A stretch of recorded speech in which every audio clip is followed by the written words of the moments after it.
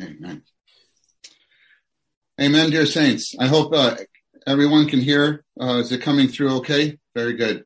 Amen. Saints, this morning, as Brother Ben took note of already, our title, the title to this fellowship, is Cooperating with God for His Move as Parents. Cooperating with God for His move as parents. I hope that we would all realize that as parents, even as grandparents, even as aunts and uncles and older brothers and sisters, we have a charge. We have a commission in the Word to carry out a commission in our family, because our families are intertwined with God's eternal economy. It says, continuing, it says, as parents entrusted with their children to cultivate and nurture them in the Lord. So actually, this title is bringing together our family life with God's economy. And I'd like to make it clear, especially to any who maybe this is the first time that you've joined us for such a conference. We don't often have sessions like this where the fellowship is focused a little bit more on the family life or the children, the young people, the next generation. But we like to make it clear that we come to this topic with the viewpoint of God's economy because actually the whole Bible has this viewpoint of God's economy. Yet at the same time, talks very much about our children, not in detail, not with like clear instructions. There's no book that you can pick out, except maybe for a few verses in the book of Proverbs that will tell us, something about it, particularly the discipline of our children. But there are hardly any other clear verses. Maybe in the books of Ephesians and Colossians, there are 2 or 3 verses that are directed to parents, but there are a lot of examples and a lot of patterns here and there that we could draw from. However, we want to make it clear that our goal is not just to share something to the saints, to have we hope you have a nicer, happier family life. We indeed do, but that's not our ultimate goal. Our ultimate goal is that God would have His economy accomplished and fulfilled in this age to usher in the next age. But do you know that even in this kind of what we call turning of the age, our children play a vital role. Our children play a vital role. We touched some key verses, and I don't want to take the time to review that much, because actually, saints, in my feeling out of the fellowship with the brothers in these past few days, and particularly last night and this morning as I'm with the Lord, my feeling is this, that we will touch the burden of this outline, but not getting into all the detailed points. So even if you haven't printed out the outline, don't worry about that. You can do that later. We'll read a little bit. I'll refer to it, but I will only take the first maybe 30 minutes or so on this outline with the fellowship directed toward the parents and toward the serving saints, because I really have some feeling, and I believe this is from the Lord, that I'd like to speak directly to the young people for the last 30 minutes, if that's okay. Anyway, I hope that we can keep all their attention until then. I know they're scattered here. Maybe I'm out on separate devices, but especially in those clusters in different meetings. But anyway, let's come back to this point. The God's people, their cooperation with Him for His move. We just see this in the scriptures from beginning to end. Very often you see 2 generations together. so many of the what some people call the heroes of the faith, like David and Daniel and Samuel, John the Baptist, and different ones. Actually, just about every one of their stories. Actually, I think I can say every one of their stories. What you actually see is two generations working together to turn the age. And it's very interesting to me that the final two verses of the Old Testament, we read these last night. Malachi chapter 4, verses 5 and 6. Malachi 4, 5 and 6. These verses tell us that Elijah, you know Elijah, right? One of the great prophets in the Old Testament, who was taken by the Lord. He didn't see death. The Lord raptured him, and the Lord is preserving him somewhere, and he's coming back. He's coming back at the end of this age as one of those witnesses, in Revelation, and it tells us that in Malachi that he will come before the great and terrible day of the Lord, of Jehovah. And when he comes, he's coming with a very specific goal and purpose and commission. It is to turn the hearts of the fathers to the children, and turn the hearts of the children to the fathers. And this will have its fulfillment. This will have its fulfillment. Actually, I believe that there are many eyes here viewing this fellowship today who will see that. And this fulfillment, though, of Elijah, of what he's coming before the coming of the Lord, actually before the manifested coming of the Lord, has a pre-fulfillment or fulfillment in some measure in John the Baptist in Luke chapter 1. In Luke chapter 1, it says that John came in the spirit and power of Elijah to do what? Also with the same commission, to turn the hearts of the fathers to the children and turn the hearts of the children to the fathers. And then it has this statement, to prepare for the Lord a people made ready. To prepare for the Lord a people made ready. And that shows us that the Lord wants, before his coming, two generations with their hearts turned to one another, working together to turn the age. And John came to prepare the way before the Lord's first coming. And here we are again, saints, now before the Lord's second coming. And the implication is this has to occur in this age as well. So we as parents have to learn how to cooperate with the Lord for his move. Because saints, we didn't just give birth to children. We were entrusted with children. Because one of the verse that we read, Psalm 127 says the children are a heritage of Jehovah.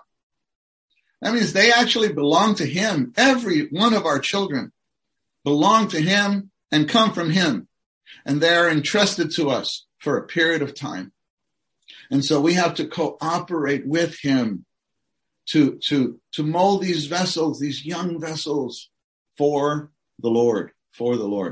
And I want to jump to the very last two verses that we read in the scripture reading.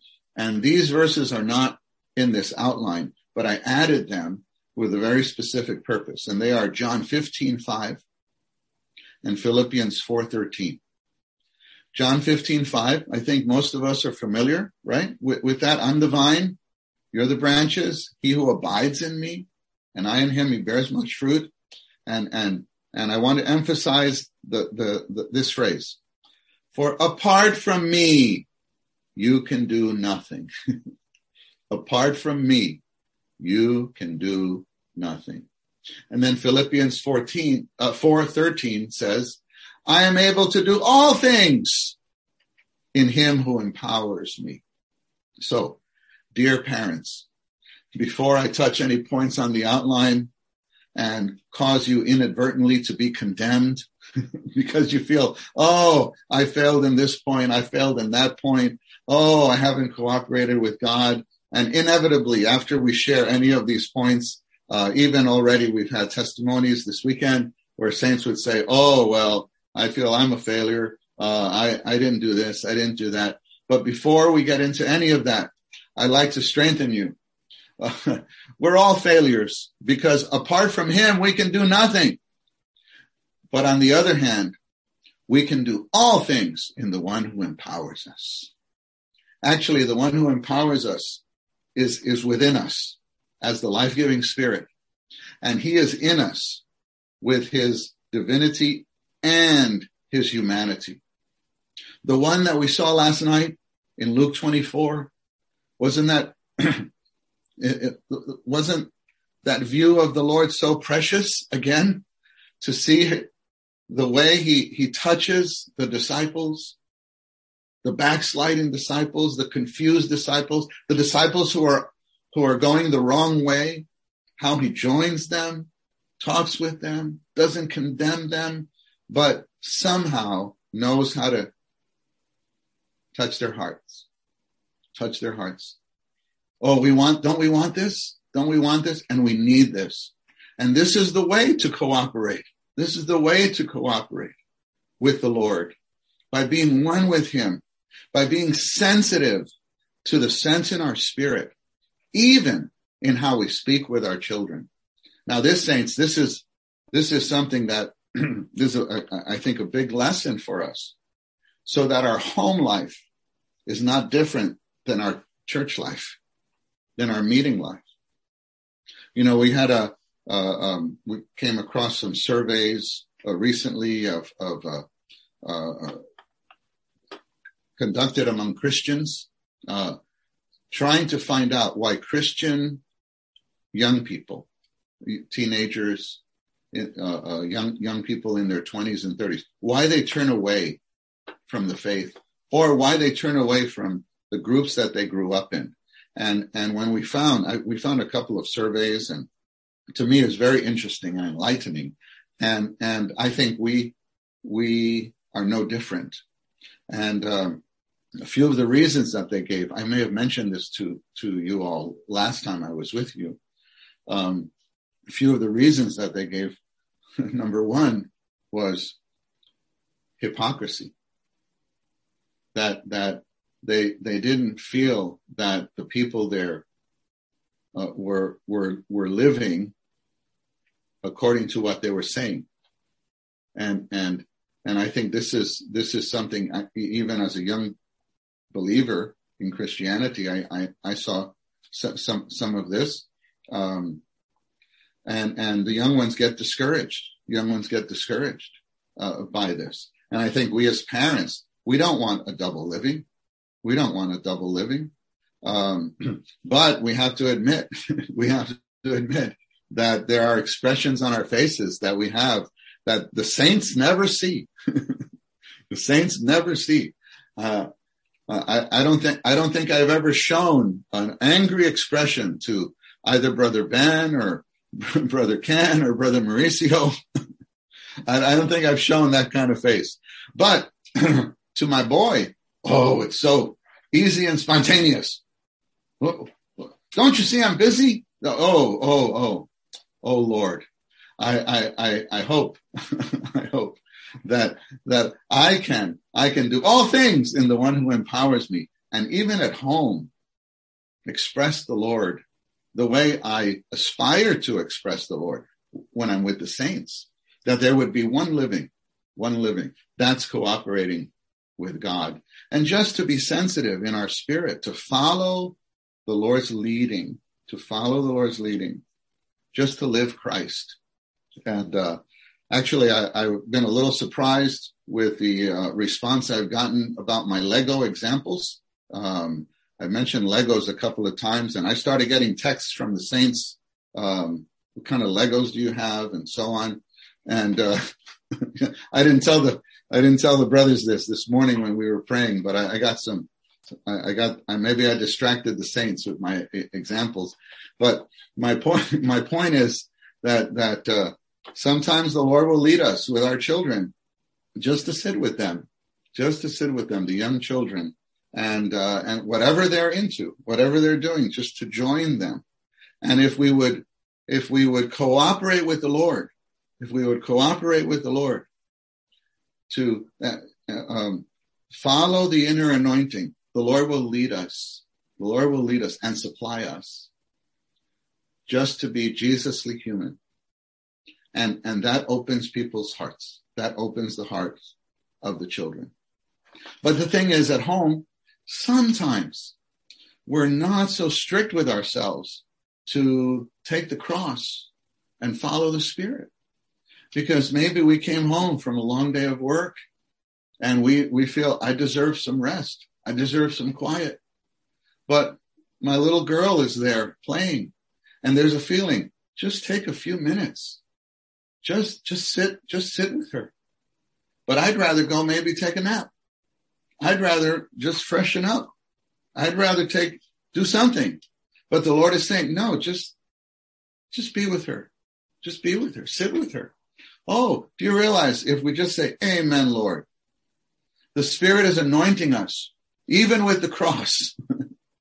and it's not a great experience. It's not, oh, we're bearing the cross. But we are. We're experiencing death and resurrection by just being there playing with the Legos or the dolls or the cars or whatever it is that they're playing with. Cool. This is cooperating with God, just to follow the inner leading, the inner sense of life. And I'm realizing now, probably I'm going to touch this outline very little. I'll just tell you right now, because I still want to touch one big point with the parents and the serving ones. But let me run through this just to give you a little overview of the outline, and you could go back to read in the details and receive much later. And I'd like to let you know that this is actually the outline for chapter 8 in the book that I showed you last night, Raising Up the Next Generation for the Church Life. So if you have that volume, you could go there and actually read the outline and read the chapter with all the excerpts. You will receive much more than from my little speaking here this morning. But Romans 1 emphasizes the main point. The fulfillment of God's economy requires our cooperation. And to cooperate with God means to be bound together with Christ and to have one living with him in one life. You know, we read a statement like this. It sounds so lofty. But how do we cooperate with God? And how do we carry out being bound together with God? You know how, saints?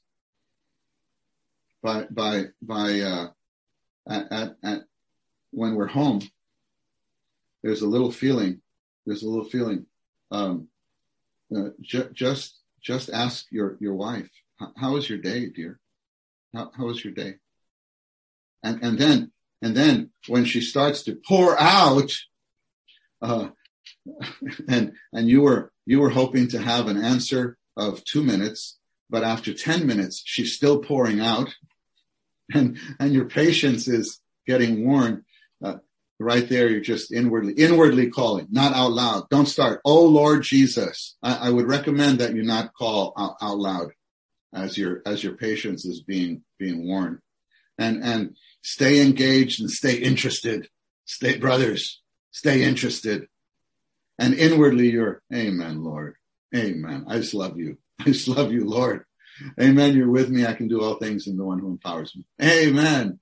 And then you can enter into your wife's feeling as she goes on about all the things that the children drove her crazy in today. And you might be feeling, well, I had a hard day at work too. Why didn't you ask me? No, let's deny that. Let's deny that, because the Lord is leading you to be right there. That's where you should be. Do you realize you can be experiencing God's economy right there in that conversation? You have a little, and then the Lord is expressed, not by words from a life study, but by a little sympathy, just a little sympathy and entering in. That, you know what that is? You know, we enjoyed this wonderful conference last weekend, the Chinese speaking conference. I hope many of you got to hear those messages. But in message 4 of the Chinese speaking conference was all on grace in the books of Peter. You know, the whole conference was the grace of God and the economy of God. And in message 4 on Peter, we came to this verse in chapter 3 of Peter, 1 Peter 3, joint heirs of the grace of life. Joint heirs of the grace of life. Saints, that's for our home life. That mom and dad can be joint heirs. Joint heirs of the grace of life. This can be real and practical as we're disciplining our children. You know, these couple of days we've been talking about the hearts of the children, that God pays so much attention to man's heart, and we need to apply Genesis 2:15 to till the ground and to guard the garden to the hearts of our children. But we need to be with them, speak with them, to open their hearts to us. And then, if they're really open to us, eventually they'll be open to the Lord. And then to guard, we need to guard that the factors that come in to harden the hearts. We need to be on guard about all those things. But saints, there is grace for this. There's grace for this.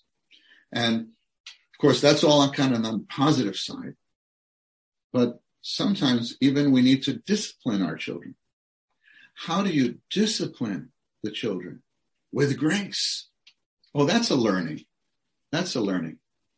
Because the verse does say, I'm able to do all things in the one who empowers me. So how do you discipline?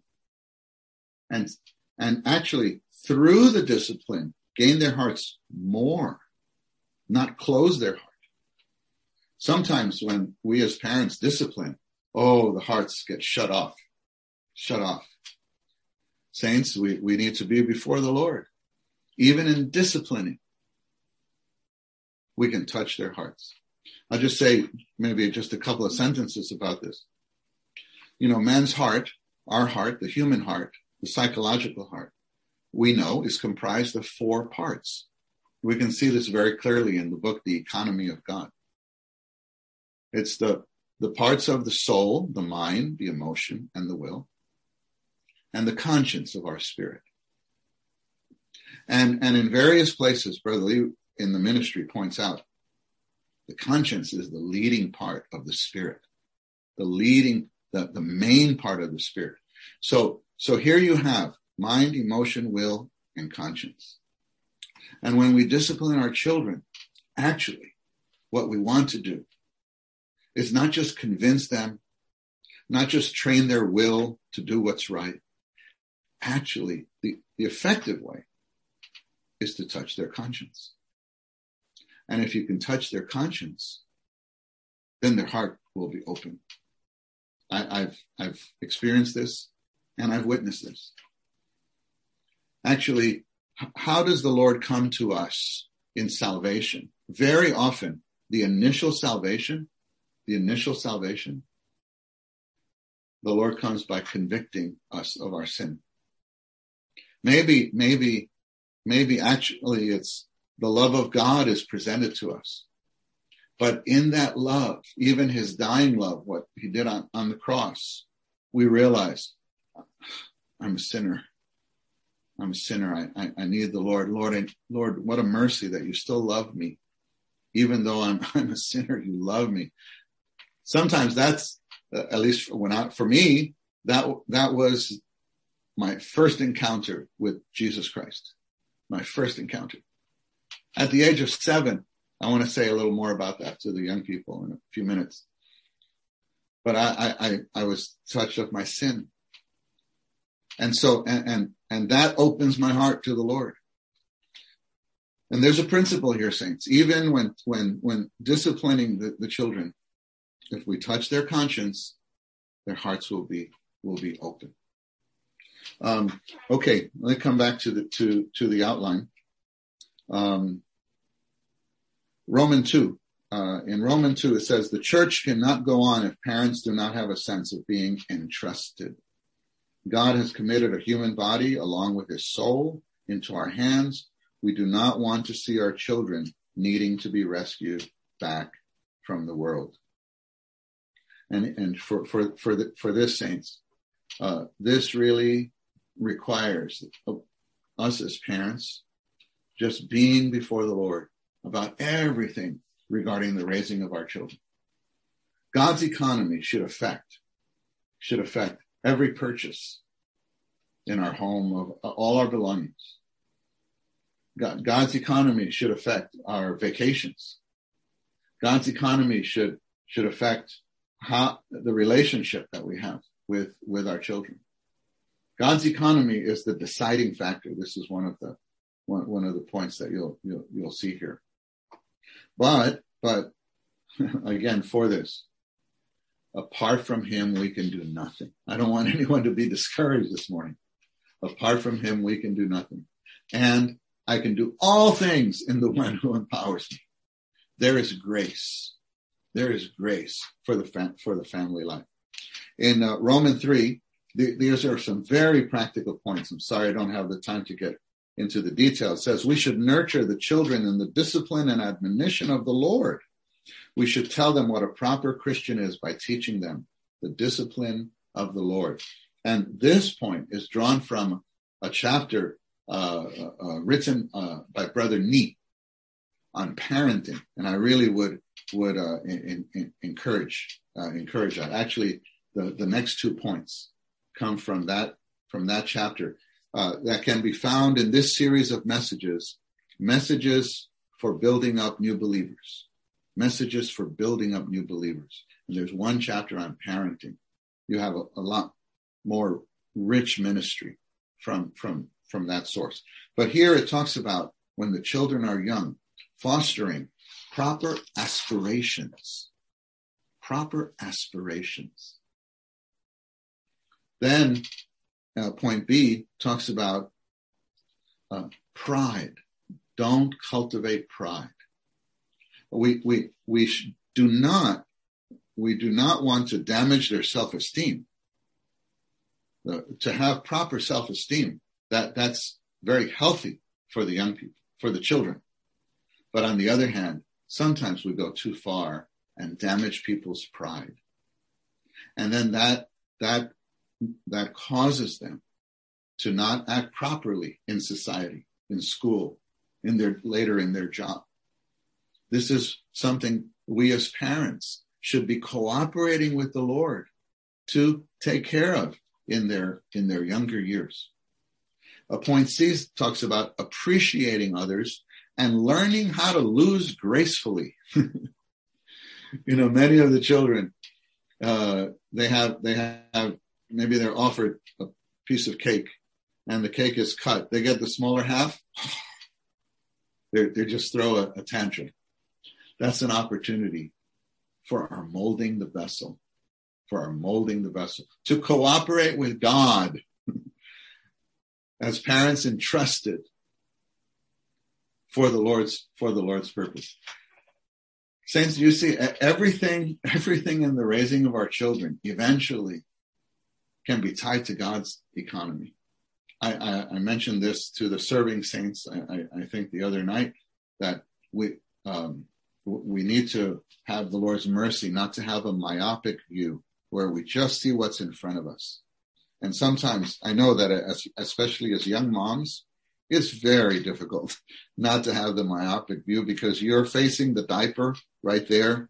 You're facing the tantrum right there. You're facing the situation right there. But I hope through fellowship like this, through reading some of these ministry materials, the Lord would refresh you in your burden and your view that, Lord, you've entrusted this little vessel to me. I want to cooperate with you. I want to cooperate with you, Lord. Give me your grace. Give me your grace so that this little one will be produced as a being of the New Jerusalem. Lord, that's my goal. And I hope that even we as parents pray for that. I hope we pray for that and can be joint heirs of the grace in prayer for our children like this. And then point D, making the proper choices. This is very important. And then point E, very practical, managing our affairs and our properly. Managing our affairs and our belongings properly. And then Romans 4 talks about love, the atmosphere of love in our families. And this is where I want to say a particular word to the parents and the serving saints. But let me read point 4. The way a child grows up depends on the atmosphere in the family. They must receive nurturing love as they grow up and must experience love in the family. And so our brother talks here about, and these subpoints are taken from that chapter, talks about fostering this atmosphere of love. But things for this, it really requires that all of us as parents would go back to the Lord to be filled with his love. I asked the brothers to that we could sing hymn 154 this morning. I don't know if you were surprised by that, to have a song like that in a meeting like this, but the point is this, there in that hymn 154 in English, it says, I am an empty vessel, not one thought or look of love to thee I have ever brought. Yet I may come and come again to thee. With this the empty sinner's only plea, thou lovest me. So the writer of this hymn realized, I'm not a source. I'm only a vessel. I'm only a channel. So I need to come back to the source over and over again. And at times, saints, whether at home or on our jobs, we might lose our temper. Why? No, there might be factors and reasons, but I know one factor is this, that we don't have enough supply from the Lord and we haven't been refreshed by his love. When was the last time you were just refreshed by the love of the Lord? By the love of the Lord. I tell you, once the Lord's love comes to you again, I'm reminded now of hymn 431. Thy mighty love, O God, constraineth me. You know that. Thy mighty love, O God, constraineth me. Forgive my voice. As some strong tide, it presses on its way. We sing this. A tide of love. And I think one line in that hymn says, "Oh, tide of love, flow in." And I hope, saints, we all would say that to the Lord. Actually, we could say that to the Lord right now. How about we say that to the Lord, wherever you are? Oh, tide of love, flow in. Amen. Oh, tide of love, flow in. But I hope that whether later today, tomorrow morning, very soon this week, we could have some times with the Lord to say, Lord, flow in again. Oh, tide of love, flow in. In the fellowship on Friday night with the serving saints, and also yesterday in the morning, so our first conference session, we spoke with the saints using this word, rekindling. Rekindling. And the source of this is actually 2 Timothy 1:6, where Paul is talking to Timothy, young Timothy, and he says, I remind you to fan into flame the gift of God which is in you through the laying out of my hands. For God has not given you, verse 7, a spirit of cowardice to fear again, but of power of love, and of sober-mindedness. And so the apostle is saying, I remind you, which means I know that you already know. I know that you already know. And saints, we all already know. We know God's economy. We know we have a spirit. Maybe nothing here that I've mentioned this morning is new to anyone. I'm just reminding you.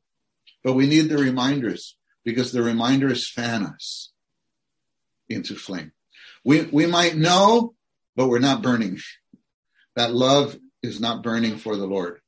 And I realize particularly the events of the last 2 years, in an the whole world has experienced something unprecedented.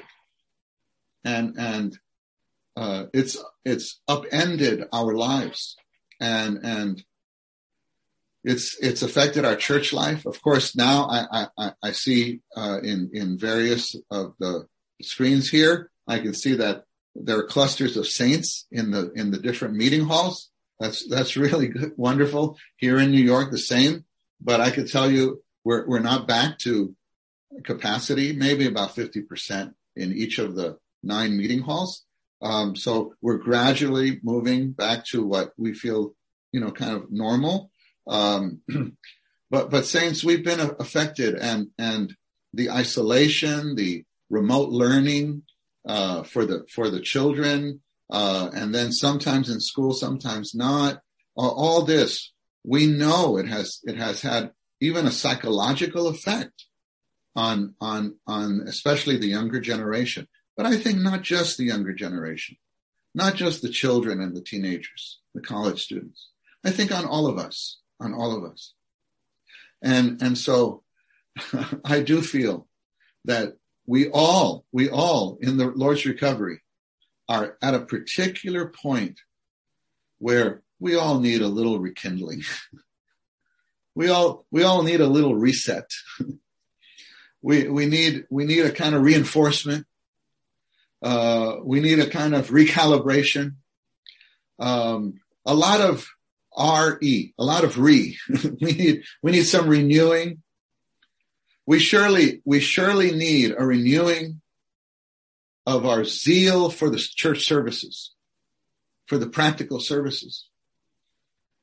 Now we are here in New York City. We're meeting again in person, and the saints are reintroduced to the meeting hall. Some of them haven't been to the meeting hall in so long, and the meeting hall needs to be cleaned. I remember the days where Saturday morning there were so many saints in the hall cleaning together and enjoying the Lord together, maybe have a little breakfast or together and some prayer. And there was such a sweet atmosphere. And I don't mean that, let's go back to the good old days. I don't mean that, but there certainly does need to be a rekindling of the fire for the church service in various aspects of church service. But saints, the first thing that has to be rekindled is not this or that. The first thing that has to be rekindled is our love for the Lord. Our love for the Lord has to be rekindled. I mentioned to the saints that actually the Darby translation, J.N. Darby has this translation called the New Translation. And it's actually very difficult to read that translation, at least for me. But something I appreciate, it's very strict according to the Greek. And in 2 Timothy 1:6, instead of the word fanning into flame, Darby uses the word rekindle. I remind you to rekindle the flame. And I also saw the Amplified version of the New Testament. And they're very interesting. It has all the phrases. It says to fan the flame, rekindle the fire, like this. It mentions all of them in succession. Saints, we need to fan the embers. The fire has not gone out. We shouldn't believe the lie of the enemy. It's not that there's no fire.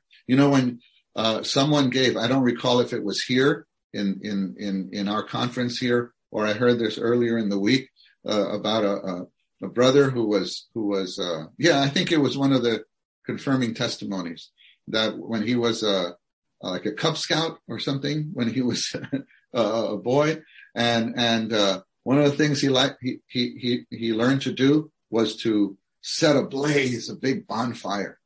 And then they learned how to stoke the fire the next time. And that was very insightful. And they would dig through all the ashes and they would find an ember with the fire still burning inside. And all you had to do was fan it or bring a few of these embers together and whew, the fire would be there again. But that shows that it doesn't mean you have to start over and strike the match again or light the fire again. The fire is still there, and saints, the fire is still in all of us, because we have a spirit of power, we have a spirit of love, and we have a spirit of sober-mindedness. Actually, I hope we all say that. I have a spirit of power. I have a spirit of love. And I have a spirit of sober-mindedness. I just need to fan it. I just need to exercise it. And it, you know how it gets fanned? By the embers coming together. And maybe in a conference meeting like this, maybe in your group meeting, maybe just two brothers coming together for dinner or lunch. I had a dinner with three brothers the other night, and I tell you, we were just loving it started so just normally and so on. I tell you, after an hour, the brothers were we're all so filled with the Spirit and encouraged just by being together. And saints, nothing kindles the fire like seeing the love of the Lord afresh. Like seeing the love of the Lord afresh. And so on that point, actually, I want to kind of segue and say something to the young people, for the remainder of the time. And because dear saints, dear young people, I know I don't know many of you, but I've seen you and when I was there in person, at least the two times I got to know some of you there. I want to give you a testimony and a charge. A testimony and a charge. I was raised in a half Christian home. My mother loved the Lord very much. I wish I had time to tell you her salvation story and the story of my sister's salvation, because that happened before I was born. But the Lord was with my family. The Lord was with my family. And I would encourage you someday to, if you haven't done this, talk to your parents or your grandparents to find out what is their story.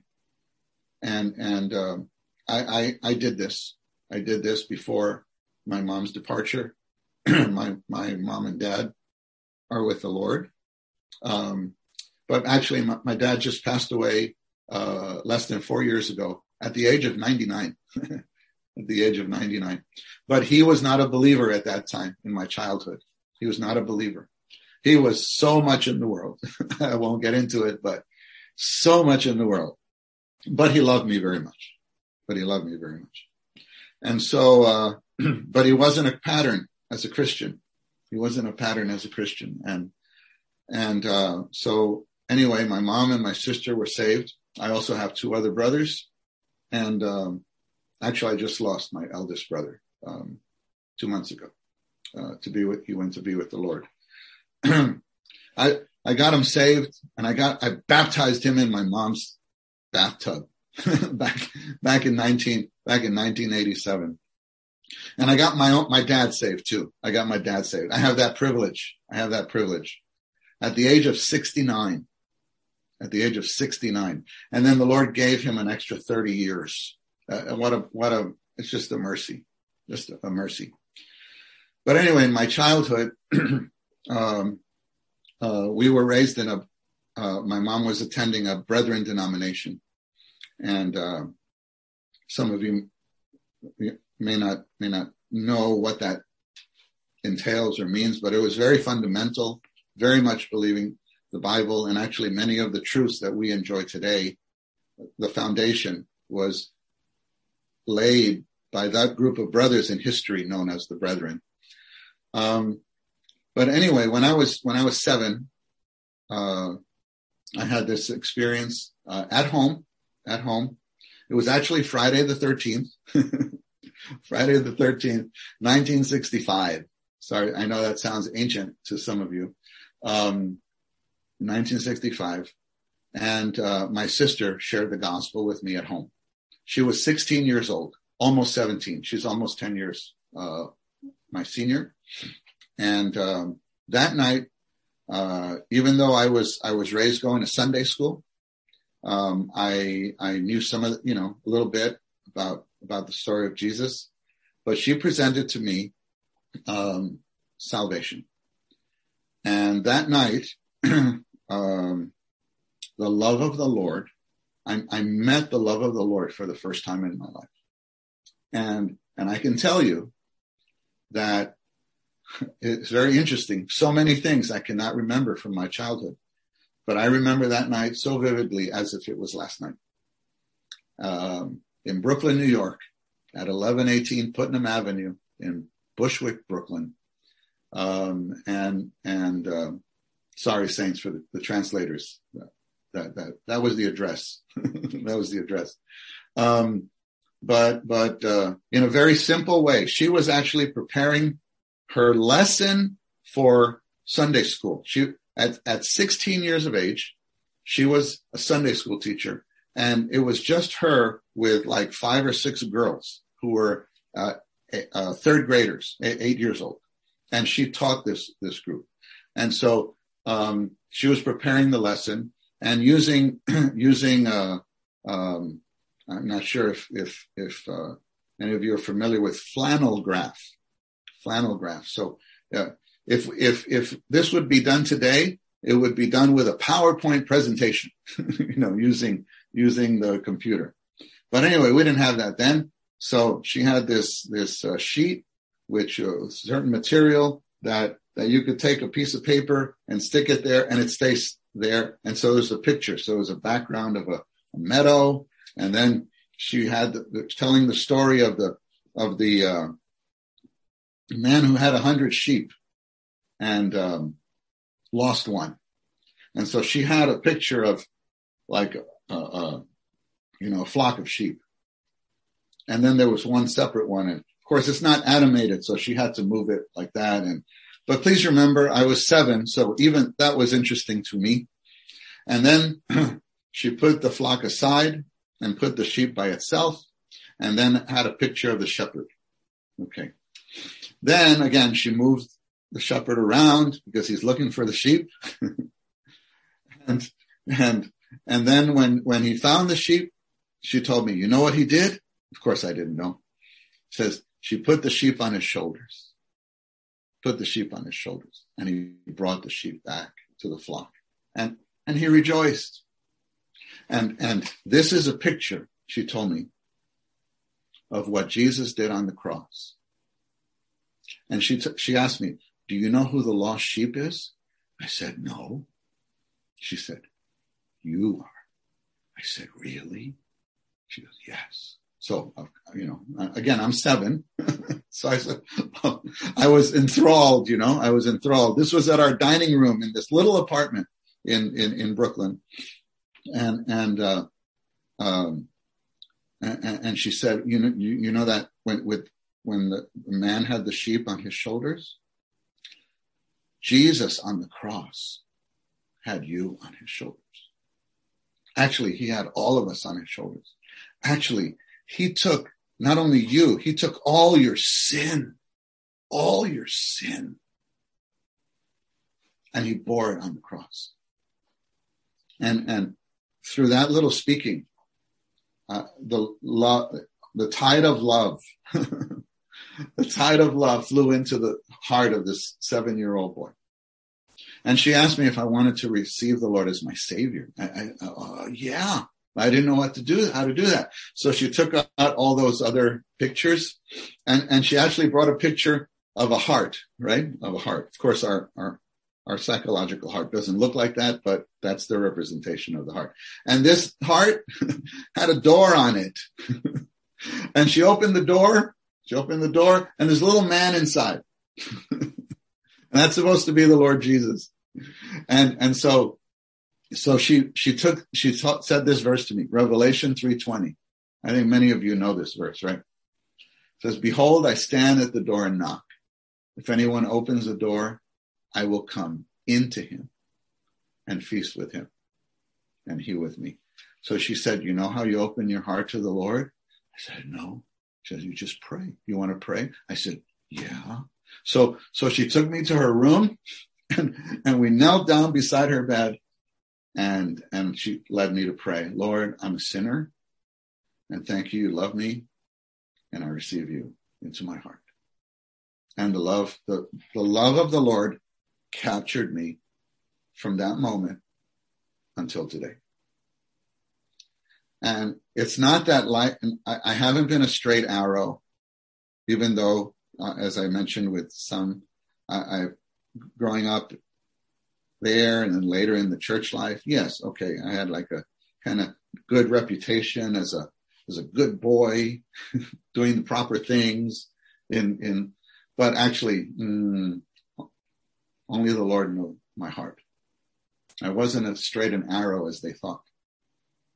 But the Lord's love was always with me. And then when I was 12, I had another experience.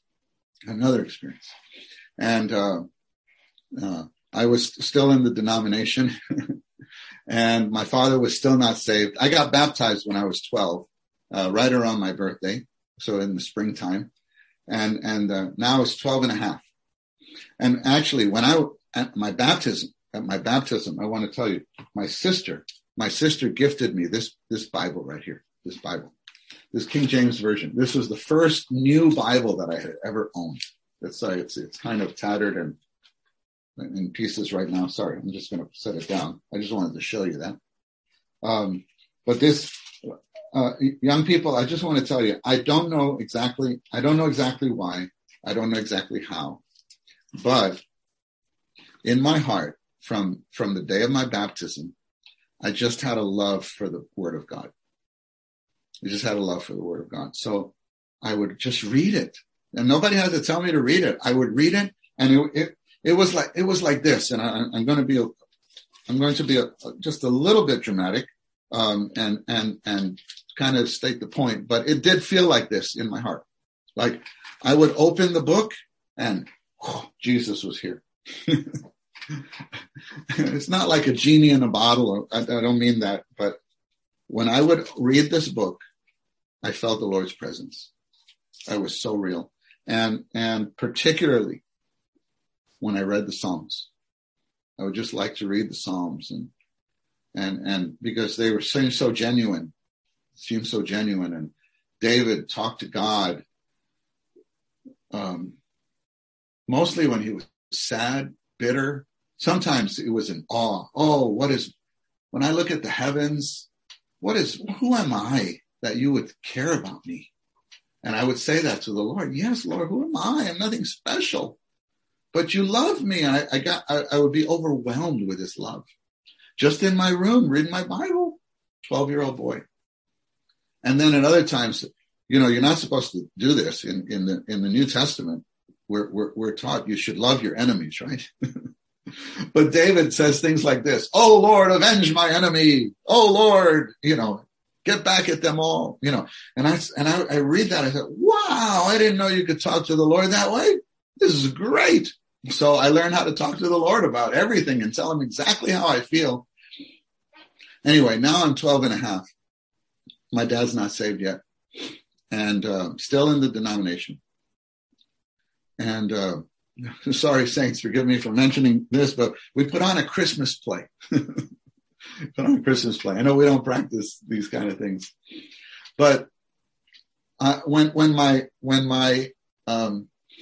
when I was in my school, if I was in a play at school, then my dad would always come to watch me. You know, the epitome of my elementary school career was to play Winthrop Peru in The Music Man. Sorry, I know many of you don't know what that is, but it was a play, The Music Man, and I had a role there. My dad would come. Okay, so now we're having a so-called quote unquote Christmas play to preach the gospel. That was the motive, to preach the gospel. And the point of the play, and this is what I want to tell you, the young people. The point of the play was this. This was the main burden of the play, to tell people this. The kind of a quote unquote the true meaning of Christmas. But it was this: that Jesus was born to die for you. Jesus was born. He came to this earth. He came to die. But he came to die for you. Okay, so I wanted my dad to hear this message. So I invited him. So I participated in the play, which was put on by mostly teenagers, the young people in the congregation. And again, I was still 12. I was in the younger group of the young people. But I had a role, and I don't remember anything about it. I don't remember my lines, but I do know that I was in the final scene. And on that Thursday night in December, we were going to present the play on Friday and Saturday. But that Thursday night, we had what's called a dress rehearsal. And I was if you're facing if you're facing the stage, I was behind the curtain on this side. And because it was the dress rehearsal and I was in the final scene, there was nobody else with me. There were two people on the stage, a brother and a sister. And they were sitting at a table, and the culminating scene, right? The main scene was this is what the whole play was about. She was going to explain to him the true meaning of Christmas. Jesus was born to die for you. And so that's what it's all about. That those few minutes there. And then after that, I was supposed to come out and say something, and the play would end. Okay. So I'm here alone behind the curtain, and I'm listening to the sister tell the brother. And through her speaking, I do not understand. The Lord visited me behind that curtain. And the Lord spoke to me. And the Lord touched my heart again. And this message just melted my heart. I came to die for you. And that night, saints, I gave my heart to the Lord. At 12 and a half. I didn't know what that would mean. But I told the Lord, I want to serve you my whole life. My whole life is for you. That consecration, I do believe, has kept me till today. Again, not a straight arrow, ups and downs, and unfaithful to the Lord at times, but the Lord has kept me. Because of that experience, I want to tell you, young people, that even as a teenager, even as a middle schooler, even as a 6th or 7th grader, you can know the love of the Lord. You can know the love of the Lord. And you can give the Lord a valuable consecration. And, it says in Psalm 110, verse 3 says, your people will offer themselves willingly in the day of your warfare. In the splendor of their consecration, your young men will be to you like the dew from the womb of the dawn. And this verse, what it means is that when a young person consecrates their lives to the Lord, this is a refreshment to the Lord. It refreshes the Lord. It supplies the Lord. Can you imagine that? To supply God? We grow up thinking God supplies me. But here we can supply the Lord with refreshment, like the dew. And it's in the day of warfare. And young brothers and sisters, we are in the day of warfare. And as we're getting closer and closer, I think you want to realize, I think you've already realized this. We're in a very particular age, very particular age. And this is now, I want to start my charge to you. That was my testimony. Now my charge. You're alive at a very particular time, very particular time.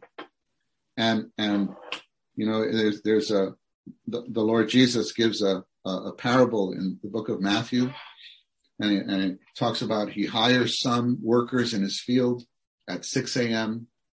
and some others 7 a.m. or 9 a.m. and they're working through the day, and then at the 11th hour, which is 5 p.m. So the workday is 6 a.m. to 6 p.m., right? 12 hours. That's the workday. And at the 11th hour, he goes and looks for more workers, and they come, and the day ends, which means that this age ends, and the Lord comes, and now he repays all his servants, and he starts with the last ones, and that's where the phrase comes: the last shall be first, the first shall be last, and the last shall be first. And what it's referring to is the first generation of believers and apostles who were faithful, like Peter and John and James and Matthew. They're the first. But you know who's the last? It could be you. It could be you. I believe it's you. I believe you will be the generation to welcome the Lord. I believe that. And dear young brothers and sisters, I hope you would know the love of the Lord to the extent that you would just offer yourselves to him and tell him, Lord, use me for your purpose. Do whatever you want to do in me, that I want to serve you my whole life until your return. Lord, I even want to sacrifice for you. I want to sacrifice for you. And I know that's not too much for a 12-year-old to pray. That's not too much. It's not too much. And I want to close with this. To give you these two verses in Acts chapter 13. In Acts 13, it talks about David. Verses 22 and 33. In verse 22, the Lord says about him, I have found David, the son of Jesse, a man according to my heart. A man according to my heart. But when you know what, dear saints, when you read the story of David in the Old Testament, he wasn't a straight arrow also. He made some mistakes. He made some big mistakes. He even fell into sin, but he repented and the Lord forgave him. And he knew he didn't allow his failure to distance him from the Lord. Because he knew the Lord's heart. He knew the Lord's heart. He was such a friend with the Lord, and the Lord was such a friend to him that he didn't allow even his sin to keep him away so long. But then verse 36, I said 33 before, but I meant 36, verses 22 and 36. Now David, having served his own generation by the counsel of God. Dear young people, we can serve our generation according to God's economy, according to the counsel of God. You know, these days there's and I'm actually happy for this, that this generation in America is more socially aware than even when I was a teenager in my 20s. I think we were too self-centered as a generation.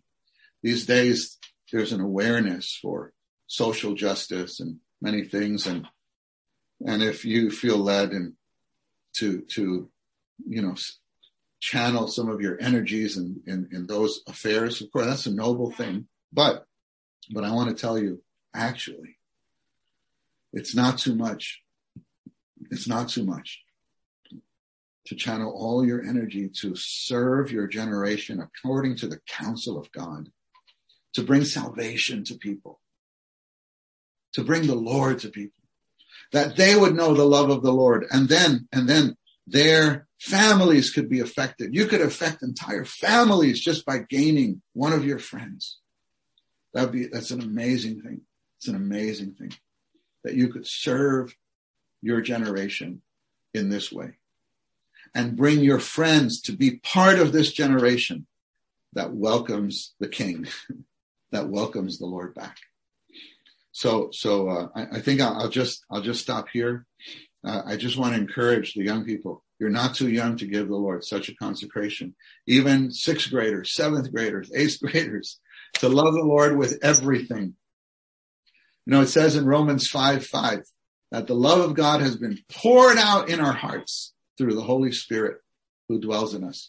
So I hope that you would, using the word that I said earlier, you would be rekindled in your love for the Lord, because the love is already filling your heart. And then the last verse, 5:8, Romans 5:8. But God commends his own love to us, that in that while we were yet sinners, Christ died for us. And I just so appreciate what the Lord did on the cross. Actually, I can give this testimony. My heart gets rekindled. My love for the Lord gets rekindled almost every Lord's Day through the Lord's Table meeting. The Lord's Table meeting, I remember even as a boy sitting in that Lord's Table meeting in the denomination, being touched again with the dying love of the Lord, his sacrifice for me. Thank you, Lord, for what you did. Every time I take the bread and the cup, just about, I just am overwhelmed again. Lord, thank you. Thank you. I don't deserve any of this. You know what I am. Thank you for dying for me. Thank you for loving me. So I hope the love of the Lord can be fresh to all of us, not just the young people, that our hearts would be kindled again. Amen. Brother Ben, I think I'll stop here and pass the meeting to you. Amen. Thank you so much, Brother Ricky. Thank you so much. Brother Jerry, we'll turn to you now.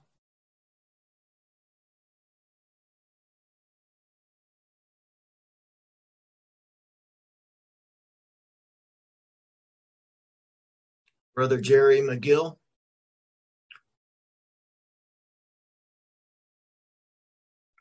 Sorry. There we go. Can you hear me? No. Yes. Very good. Amen. Okay. Well, I was just saying I'm not as senior in the Lord as Brother Ben portrayed me. But anyway, I remember one time Brother Lee said, don't call me old.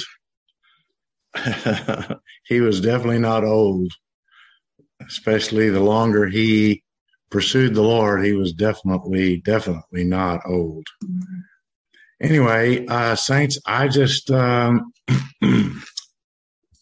was impressed, like I'm sure the rest of you were, that one of the biggest points of this time was to give us a view of what we as believers and as parents and grandparents should endeavor to do, and that is, first of all, to render the help to all mankind, especially our children.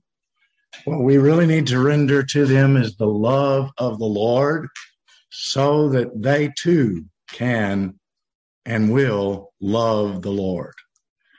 If we do that, we can all retire.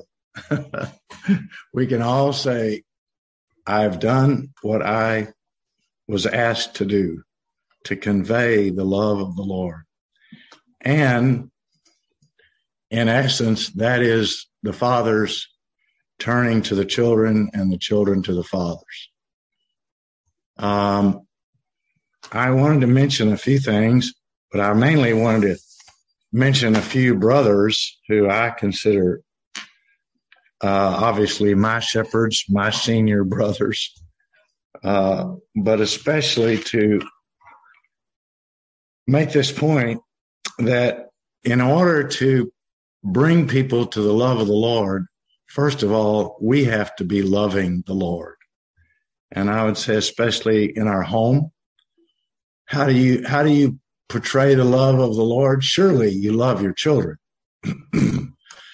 But that's not really our goal. Our goal is to bring them into the love of God. And so we need to practice in our living, especially at home, I would say doing two things. One, calling on the name of the Lord without that much reservation. Even make it a habit that your children hear you calling on the name of the Lord. And I would say the number two practice is to openly speak how much you love the Lord. Lord Jesus, I love you. I don't know about you, but when I came into the recovery, one of the most striking things was these two things: the saints calling on the name of the Lord and actually telling the Lord without any reservation, Lord Jesus, I love you. Lord Jesus, I love you. I never heard that anywhere in Christendom where I would go. But when I walked into a meeting of the church, these are one of the two outstanding things. Lord Jesus, I love you. And just calling on the name of the Lord for a long time in some meetings.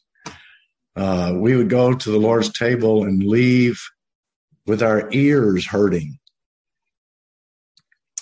You know, the ones walking on with the Lord, those two young men walking with the Lord, their heart burned within them. Sometimes our ears were burning. The meetings were so full of praise, so full of the love of the Lord. And I would say in the homes, it was very much the same. And the first home I went to was a single brother's apartment. And one of the brothers who was there was in the kitchen cooking.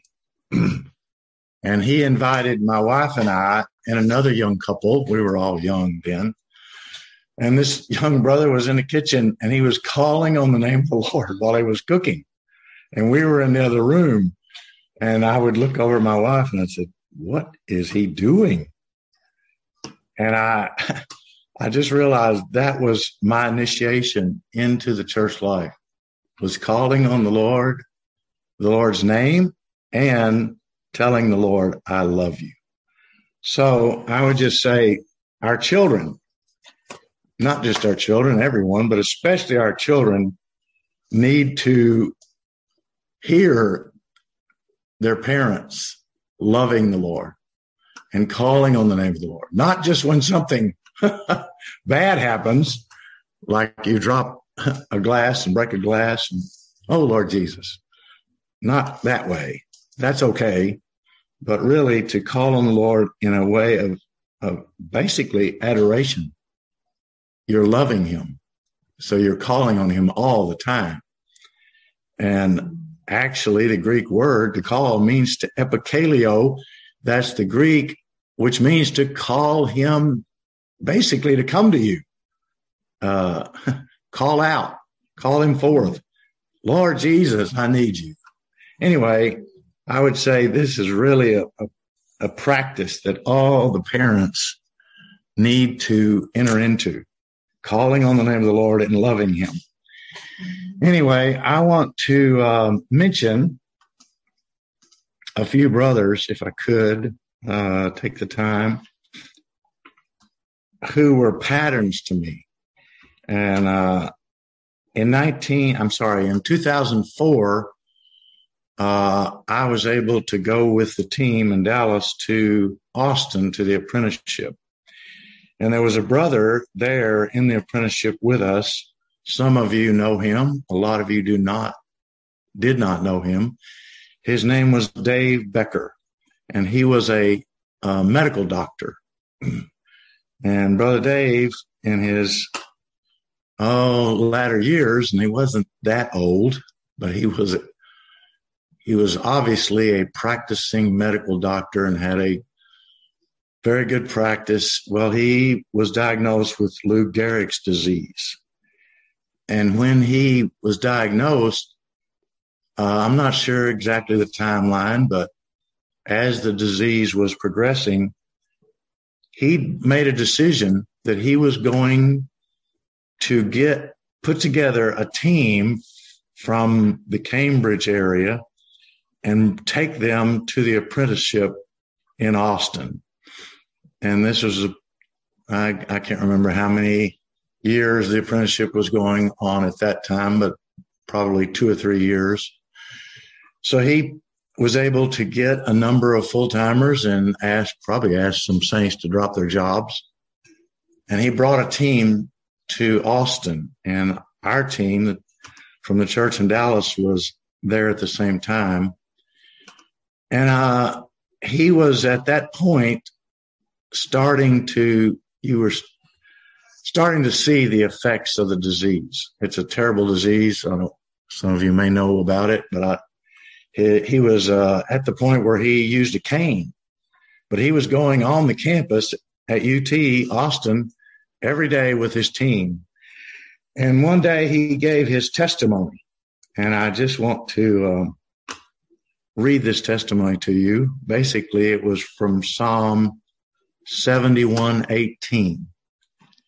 And this was his testimony. He gave this testimony one night at the Lord's table.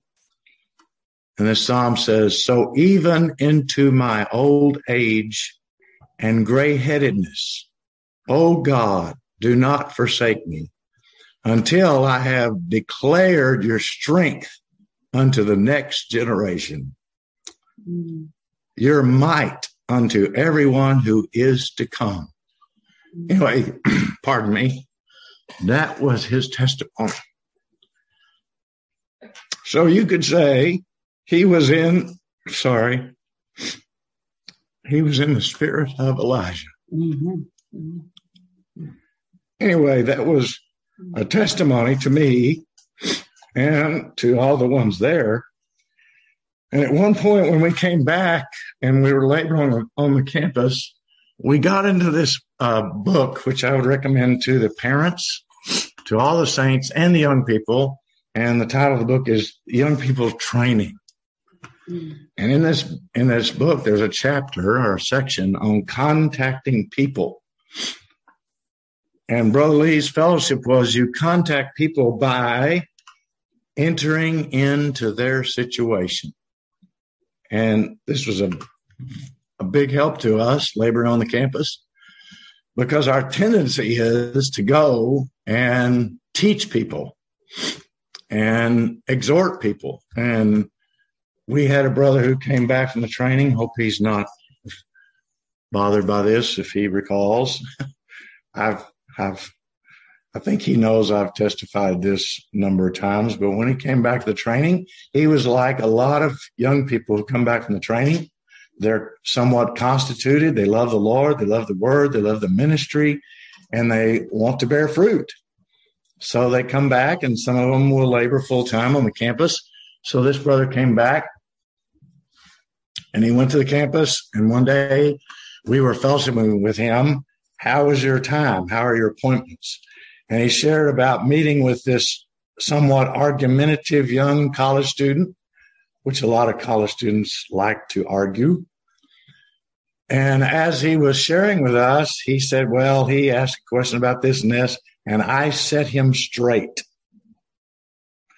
And the brother who was laboring, we were both actually laboring as player coaches together. We looked at each other and we said, brother, actually, that's not what we're here for. We're not here to set people straight. We're here to bring them into God's economy, into the dispensing of the triune God, and especially into the love of God, that they would consecrate to love the Lord the rest of their life. anyway, we got the help, obviously, from the ministry. How to contact people is to get into their situation. And this was one of the points that Brother Ricky shared. With young people, you have to ask them, what did you enjoy? What have you enjoyed today? And sometimes it may not be something we want to hear about, but we enter into their enjoyment. And then when we share what we enjoy, it draws them to enter into our experience. And maybe that's not necessarily something from the Word initially, but whatever we're able to communicate with them that they can identify with, we basically start being drawn to each other. Anyway, that was Dave Becker's testimony. He told us that he put together this team to come, and he was on the campus with the team with his cane. There's another brother who helped us all a lot. His name is Benson Phillips, Ben's father. And I want to share this particular verse too. To me, I remember him saying that he and his wife made a vow that they would never speak a negative word about the saints or the church life, especially in the presence of their children. Sometimes we get upset about things. We may even get offended, and we may say something. We really have to guard our tongues. Anyway, this is the verse that he referred to, Ephesians 4:29. Let no corrupt word proceed out of your mouth, but only that which is good for building up, according to the need, that it may give grace to those who hear. Isn't that wonderful? So basically, I'm testifying what real senior brothers rendered to us in their ministry. And of course, I want to end with another brother, Brother Witness Lee. The last time Ricky was here with us, he had a two pages of questions that were asked by saints to Brother Lee. And one of the questions was related to our children are graduating from high school. They're going to college. They're going to probably in a lot of places have to live in a dorm. A lot of universities require that. And so what do we do? How do we take care of them? And Brother Lee's answer to me was very, very helpful, saints. He said, of course, that is a very difficult situation. You have to pray and consider before the Lord. But I would say this. I love when Brother Lee would say that. But I would say this. He said, if you have a son and you would spend the first 13 years of his life educating him and inoculating him, and I especially like this word inoculation. He said, if you would spend 13 years educating and inoculating your son, wherever he goes, he will be okay. Well, that means the parent's job mainly is to inoculate their children. Yes, we may owe them education, but inoculation is a big word. How do you do that? You do that by spending time with them and getting into their situation. When they come home, I remember our kids coming home. My teacher did so-and-so and such and such. And sometimes we would say, oh, well, did you deserve it? No, I didn't deserve it. Really? You were lily white. You were innocent. Anyway, that's just an example of helping your children by inoculating them related even to authority. And I remember one time one of my children came and said, "Oh, that serving one, she did so and so and such and such." And my wife would say, "Well, in the church, we receive all the believers, even you and me. And sometimes we would pray for those serving ones with our children." Anyway, inoculation comes in many ways, but I would say that Brother Lee's conclusion in that fellowship was, if you would do this, parents, which is actually, he even said in that fellowship, parents, when you have children, you lose all your freedom. You have to raise your children. And then he said, but at the end, he said, but remember, it's still a matter of God's mercy. How your children end up, how they pursue the Lord, is really up to God's mercy. God has mercy on whom he will have mercy. So anyway, I just want to say these are some fellowship that we all have the opportunity by being in the church life. I would like to conclude in this way. Sometimes with your children, you exhort them. And exhort is a good word. It's mentioned at least 30 plus times in the New Testament. And we're familiar with Romans 12, where Paul said, I exhort you, therefore, through the compassions of God, to present your bodies a living sacrifice. Paul also exhorted us in the love of the Spirit. So I want to mention something to you. The actual meaning of the Greek word, we sometimes think exhort is to charge or to rebuke, or actually the meaning of the word is to come alongside. It has two meanings, but primarily in the book of Hebrews, one of the outstanding phrases in Hebrews is come forward. So actually to exhort is to encourage whoever you're speaking to come forward to where you are. In other words, the Lord entered into the Holy of Holies. So his charge was, or his exhortation was, come forward to the Holy of Holies. So he was in the Holy of Holies. Well, that's where we as parents and grandparents need to be. We need to be where we want our children to be. We can't really exhort them if we're not where they need to come to. So what does that mean? It means we need to have a life in the church life, but we also need to have a living in our home that when we call on the Lord, that in itself is an exhortation. When we say, Lord Jesus, I love you, that means I am in another realm, and that's where I want you to be, whether it's someone new we're taking care of or it's our own children.